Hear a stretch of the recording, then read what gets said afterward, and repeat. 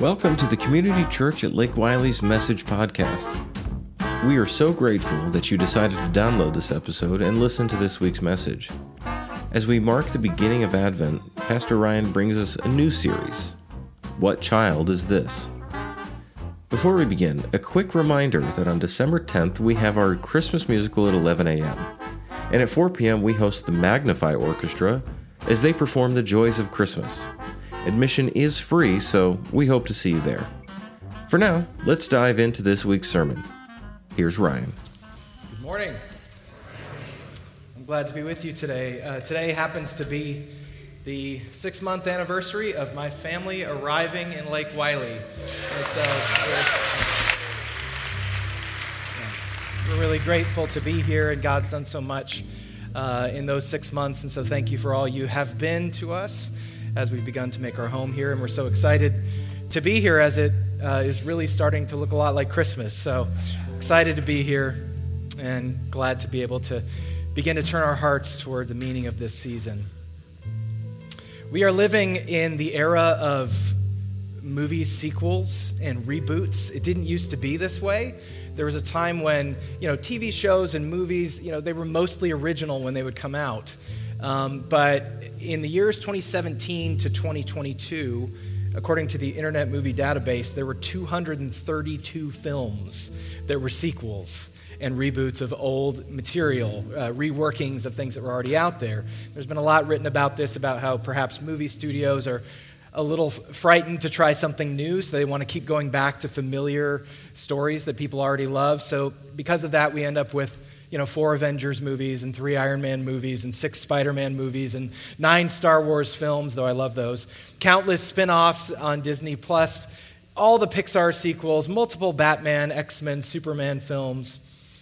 And it's not just the age of sequels, but also of prequels, which go back in time and tell the backstory of well-known stories and characters. And so even recently in the last few weeks, the prequel to the Hunger Games trilogy has been like the #1 movie in this country. The Lord of the Rings prequel series, Rings of Power, has been a huge success on Amazon Prime. That TV series had a $465 million budget. It's the most expensive TV series ever made. And even The Addams Family has had a reboot with the show Wednesday on Netflix. This is the whole message, by the way. I'm just going to keep listing TV shows and movies. That's it. So we got 21 more minutes of just listing things. Why am I telling you all of this? Because we come into a season with a very familiar story. The Christmas story, kind of the nativity story, right? The birth of Jesus, Bethlehem, all of the amazing events around that. It's a story that we sing about, we think about, we celebrate. But that story has a prequel. There's a backstory there. And it's in the New Testament. I mean, it's all over Scripture, but there's one place in particular I'm thinking of in the New Testament. It's often overlooked. It's not thought of as a Christmas passage, but it absolutely is. It's kind of hiding in plain sight. There's no wise men, there's no shepherds, there's no manger. It's not Christmassy, but it absolutely is the Christmas story. It's the prequel about the eternal supremacy of Jesus and the unfathomable humility of God becoming one of us. And so I want to explore that with you this morning. So if you have your Bible, turn with me to John chapter 1. And here's where you can find John if you are unfamiliar with the organization of Scripture. We're going to start right at the beginning of that book, John 1:1. Now, just a few words about the Gospel of John before we get into it. The Gospel of John was written by one of the 12 disciples named John. He knew Jesus very well. He witnessed Jesus' ministry up close. He seemed to be a very close friend of Jesus. In fact, he seems to have been, John, the only disciple who was present at Jesus' crucifixion, meaning of the 12. The others were sort of running scared, but John was there at the foot of the cross. He wrote this Gospel of John. He also wrote a few letters in the New Testament and the book of Revelation. But the first 4 books of the New Testament, Matthew, Mark, Luke, and John, these are the 4 Gospels. And really those are the accounts of Jesus' life, his ministry, his teachings. And it seems there's sort of a scholarly consensus that the Gospel of John was written last of those 4. So Mark had begun to circulate. It had been written down. Matthew and Luke had been written down. They were circulating. And then John wrote his last. And that he was familiar with what had been written down in Mark, Matthew, and Luke. And he wrote his gospel deliberately to affirm what Matthew, Luke, and Mark had written, but also to add some things that he thought were important that they didn't include in theirs, because none of them could include everything about Jesus' life and ministry. And so when John sat down to write his gospel, he felt that the basic events, it seems, the basic events of Jesus' birth had been covered sufficiently in Matthew and Luke. That's where you find the story of Jesus' birth and the nativity and all that is in Matthew and Luke. Mark didn't even bother with that. He just starts when Jesus is grown up. But Matthew and Luke have the birth stories, and John knew that, and he wanted to start earlier. There was more to the story of Jesus coming to earth than just what happened in Bethlehem. So John sort of consciously began to tell his story of Jesus much earlier than Matthew and Luke to supplement and to complement what they had written. And what John wanted us to do was to contemplate Jesus' divine origin, the deeper meanings of Christmas, not just what happened on the day Jesus was born, but something more. And John's kind of Christmas prequel, really what it is the poetic prologue to his gospel.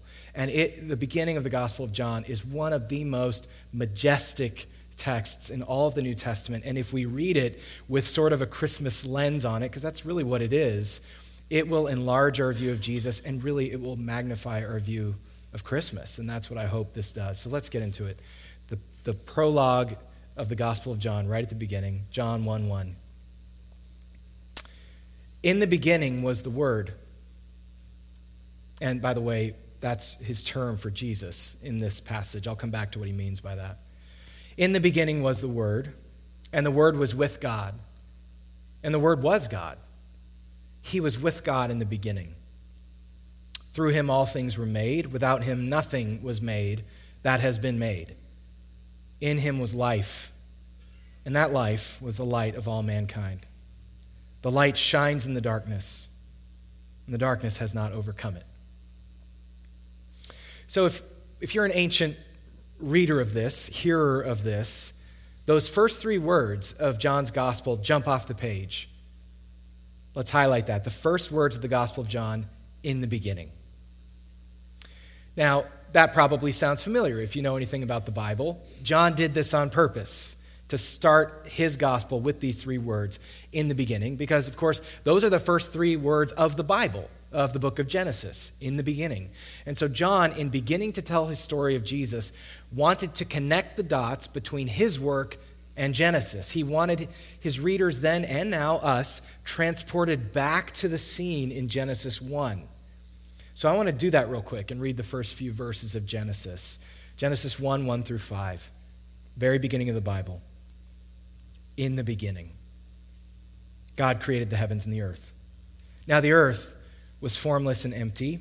Darkness was over the surface of the deep, and the Spirit of God was hovering over the waters. And God said, "Let there be light." And there was light.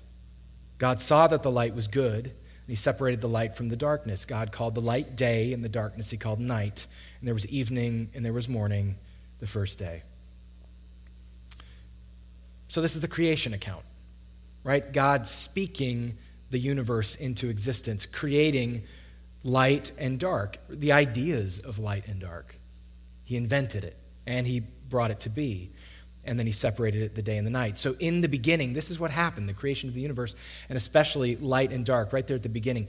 And by John, at the beginning of his gospel, starting it with in the beginning, he wants us thinking of that moment of creation when he introduces Jesus.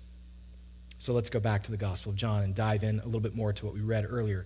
So he writes in the first verse, in the beginning was the Word. So highlight that if you're taking notes, the Word. This is how John refers to Jesus, and that is connecting it again back to Genesis, because how did God create the universe?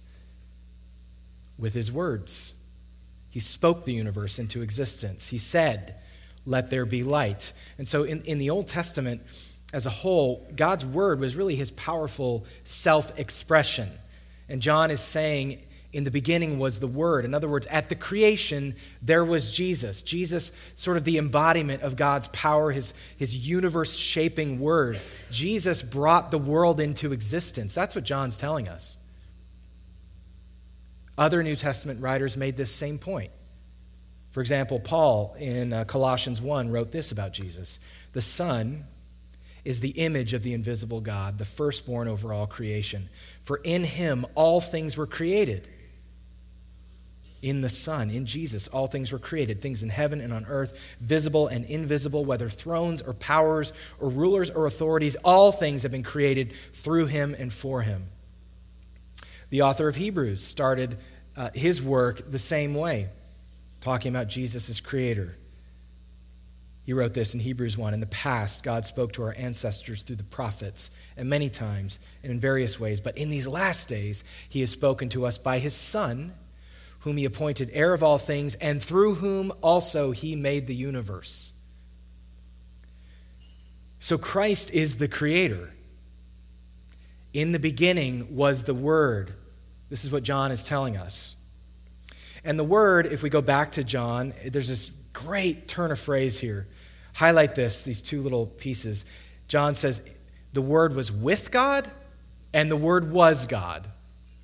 And so I love that because that's just sort of like a passing glimpse at the Christian notion of the Trinity, right? One God in three distinct persons. It's, John is saying, look, Jesus is God and he's with God. And he goes on, verse 4, in him was life. The Word, the eternal Word, in him was life. And that life was the light of all mankind. The light shines in the darkness, and the darkness has not overcome it. And if you're taking notes, highlight twice there, the light and the darkness are mentioned. So light and dark is a big part of what John is describing as he's introducing Jesus, the Word of God. And that discussion of light and dark in John is more connection to Genesis, because remember when we went back to Genesis, it's about God creating light and separating it from light and dark. And here John is saying Jesus is the source of life, and he illuminates the world. Darkness has not overcome his light. All the evil and sin and death in the world, no matter how dark things might seem, the brightness of the identity of Jesus, who he is, his mission, his message has not been extinguished by the darkness. And so what John is leading us into, this is the sort of cosmic, eternal prequel to the manger scene. This is Christ who existed before earth, the Son of God before there was light. Jesus predates the book of Genesis and the events chronicled in Genesis. He brought the stars into existence, including the one, if it was a star or a comet or whatever it was, that guided the Magi to see him when he would come here as an infant. He made it all. John is describing a time before Christmas trees because there were no trees. He's describing a time where there was no snow because there was no water yet. No songs because there was no sound yet, as we know it. The first 5 verses of John are an ocean of insight into who Jesus is. And so I want to just summarize a few things that John is telling us in these first few verses of his prologue. The first is this: Jesus has always existed. Now, this is kind of a mind-bending thing, but when we think about eternity, we think about the future, eternal life, the future. But the biblical doctrine of who Jesus is, we see it all through Scripture and God himself, is that he never came into existence. And so we have to think of eternity past when it comes to God and when it comes to Jesus, that he's existed as far that direction as he will exist in that direction. Jesus has never been created. And so when he was born as a human in Bethlehem, something new and wonderful was happening, but that wasn't when he was created. The Son is eternal. In fact, he is the creator. So that's the big thing that John is wanting us to see right off the bat, is that Jesus has always existed. Second, Jesus is God. We saw that. Also, that Jesus is the creator. That's the third thing. Do you think of Jesus as creator? I know for a long time in my life as a Christian, I just didn't think of him in those terms as much. And it really changed the way I view him. that there's nothing in this world that exists that's outside of his view and his power and his providence and his control. He made all of it. All of it was his idea. And then finally, Jesus illuminates a darkened world. This is what John is helping us to see. He illuminates a darkened world in a literal sense that he's the creator and he created light, but also in a spiritual sense, the giver of truth. John is wanting us to think about all of this when he introduces Jesus. Let's keep reading verse 6. Now there was a man sent from God whose name was John. He came as a witness to testify concerning that light, so that through him all might believe. He himself was not the light. He came only as a witness to the light. Now here, John, the author, is not referring to himself. He's referring to John the Baptist.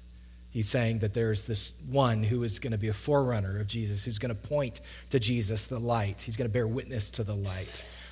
So let's keep reading verse 9. The true light that gives light to everyone was coming into the world. He was in the world, and though the world was made through him, the world did not recognize him.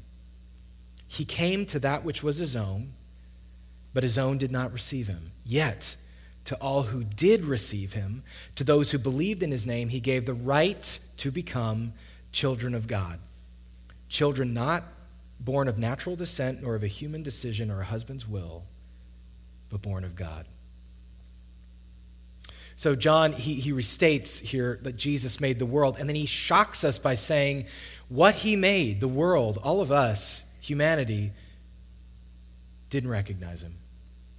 The creation didn't recognize the face of its creator. His own people didn't accept him. But that was not everybody's reaction. Some people did see him and embrace him, and those people became what? Highlight this if you're taking notes. Children of God. Think about that. Anyone who received Jesus back then, in the centuries between today, become children of God, children of the one who made the stars. We should never get used to that idea. It's a mind-boggling idea, a life-changing idea. So then we come to the last verse of John's prologue, and it's really like the pinnacle of his prologue, John 1:14. It says this: the Word became flesh and made his dwelling among us. We've seen his glory, the glory of the one and only Son who came from the Father, full of grace and truth. I want you to highlight that first phrase if you're taking notes. The Word became flesh. Remember, John has told us who the Word is, the eternal Son of the Father, Creator. That Word became flesh. In my view, the Word became flesh might be the most concise expression of Christmas in the Bible. The Word became flesh. The eternal, cosmic, all-powerful Creator Christ, that one deliberately wrapped himself in the flesh of a human being, bones, tendons, aches, pains, chromosomes, veins, organs, muscles, emotions, personality, memories, temperament. Jesus left his heavenly home, and don't miss this, without ceasing to be God, inhabited human tissue and society. And in it, John writes, the Word became flesh and made his dwelling with us. The word dwelling there in the original Greek of John's gospel is literally tent, tabernacle. He made his tabernacle with us. He made his tent, his dwelling with us. And that is recalling the Old Testament period when God dwelled in the tabernacle among his people Israel. And John is saying, listen, God's going to come here, and he's not just going to inhabit a tent as he once did, something better, a human body. He's going to become one of us. So what does all this mean? It means Jesus' birth was not the beginning of his story. Jesus had always existed. His arrival on earth was a new chapter, but he wasn't created when he arrived in Bethlehem. And it's so critical that we understand what John has told us, because if we reduce Christmas down to almost just like this one moment frozen in time, we forget the backstory of who Jesus really is and where he came from and why our view of Jesus and of Christmas can get much smaller than it's meant to be. And when we face the struggles of life, when we wrestle with our future, when we find ourselves in despair, looking for hope, we risk having an incomplete picture of who it is who walks with us through our days. We miss out on the peace and trust we're supposed to experience that really flows from knowing the fullness of who Jesus is. So if Bethlehem, that moment when he came to earth, is the Christmas story as we all know it, John is giving us the prequel, Jesus' backstory, eternity in that direction. And then you have Bethlehem, the Christmas story. So what's the sequel? What came after? It's Jesus' rescue mission. That's what came after. Because remember, the goal of Christmas is Easter. Jesus didn't come to earth as a human just to prove he could do it. He came on a mission to save us, to rescue us, and that's what he did. And so I want to kind of summarize what seems to be the key idea, behind John 1, what we've read, and it's this. Jesus left his heavenly home to make his home with us in order to provide a way for us to come home to him. Jesus left his heavenly home to make his home with us in order to provide a way for us to come home to him. It's all about home, really. So fast forward 3 decades after the manger in Bethlehem, when Jesus was on the eve of his crucifixion, he spent some time with his disciples and he comforted them. And John was one of those. And Jesus said this in John 14, "Do not let your hearts be troubled. You believe in God, believe also in me. My Father's house has many rooms. If it were not so, would I have told you that I'm going there to prepare a place for you? And if I go and prepare a place for you, I will come back and take you to be with me, that you also may be where I am. You know the way to the place where I'm going." Thomas said to him, "Lord, we don't know where you're going, so how can we know the way?" And Jesus answered, "I am the way and the truth and the life. No one comes to the Father except through me." So Jesus provided a way to come home, and he is the way. It's himself. And God had created this perfect home for us at the beginning, and we lost it due to our sin, and we alienated ourselves from our Creator. And we all feel this. On a soul level, we feel the loss, the absence of that perfect home we were made for. We feel that our lives and that our world are not as they should be. And we long for that perfect heavenly home. We were wired to. We were made for it. And we could never get back there on our own. And so Jesus left the splendor of heaven, came on a rescue mission, and made his home with us. And as John describes here in his gospel, if we place our faith in Christ, we will come home to the Father, to his house, as children of God. The way home to Jesus is through Jesus. The way home is not a great life plan. The way home is not a meticulously maintained moral lifestyle. The way home is not paved with stones of self-improvement.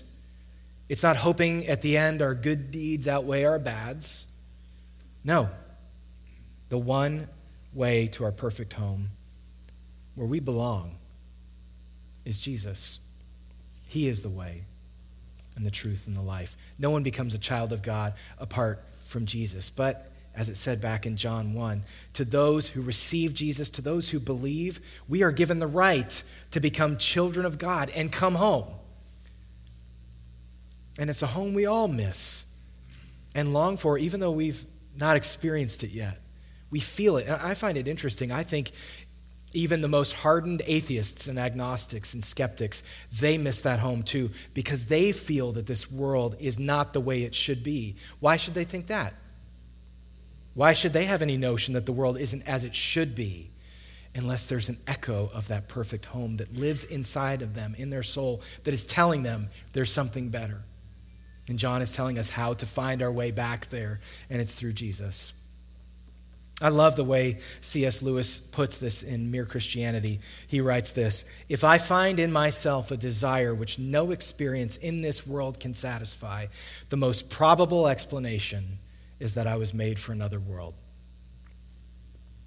This is what the Christmas story tells us. John tells us we were made for another world, another home, a perfect home, and nothing in this world, ultimately in this life, can satisfy that longing except Jesus. When he arrived as a baby, visited by wise men, heralded by angels, nurtured by his earthly parents, what was happening? What child is this? It was the eternal Creator Christ making his home, his life with us as one of us to open the door for us to come home. Not with our tail between our legs, because we're not sure if we deserve that perfect home, but with our heads held high as beloved children of God, an incalculable joy, an immeasurable gift made possible because the Son of God, who had existed for eternity past, untold eons, decided to enter time and space to illuminate a darkened world and to give it all for you and for me, for all of us. Praise be to God. Let's pray. God, we thank you for this incredible text in John that you inspired him to write. And we want it to enlarge our view of you, Jesus. We want it to magnify our view of Christmas. We do not want to go through the motions and make this holiday or make you smaller than you are. We want to see you for who you are and to imagine in a fresh way the grandeur of your rescue mission, of you, Jesus, eternally existing, creating our world, deciding to come here for us. And we want to grow as we anticipate celebrating Christmas in our sense of how loved we are by you. Help us to sense that. Help us to feel that comforting presence. It's in Jesus' name that I pray. Amen.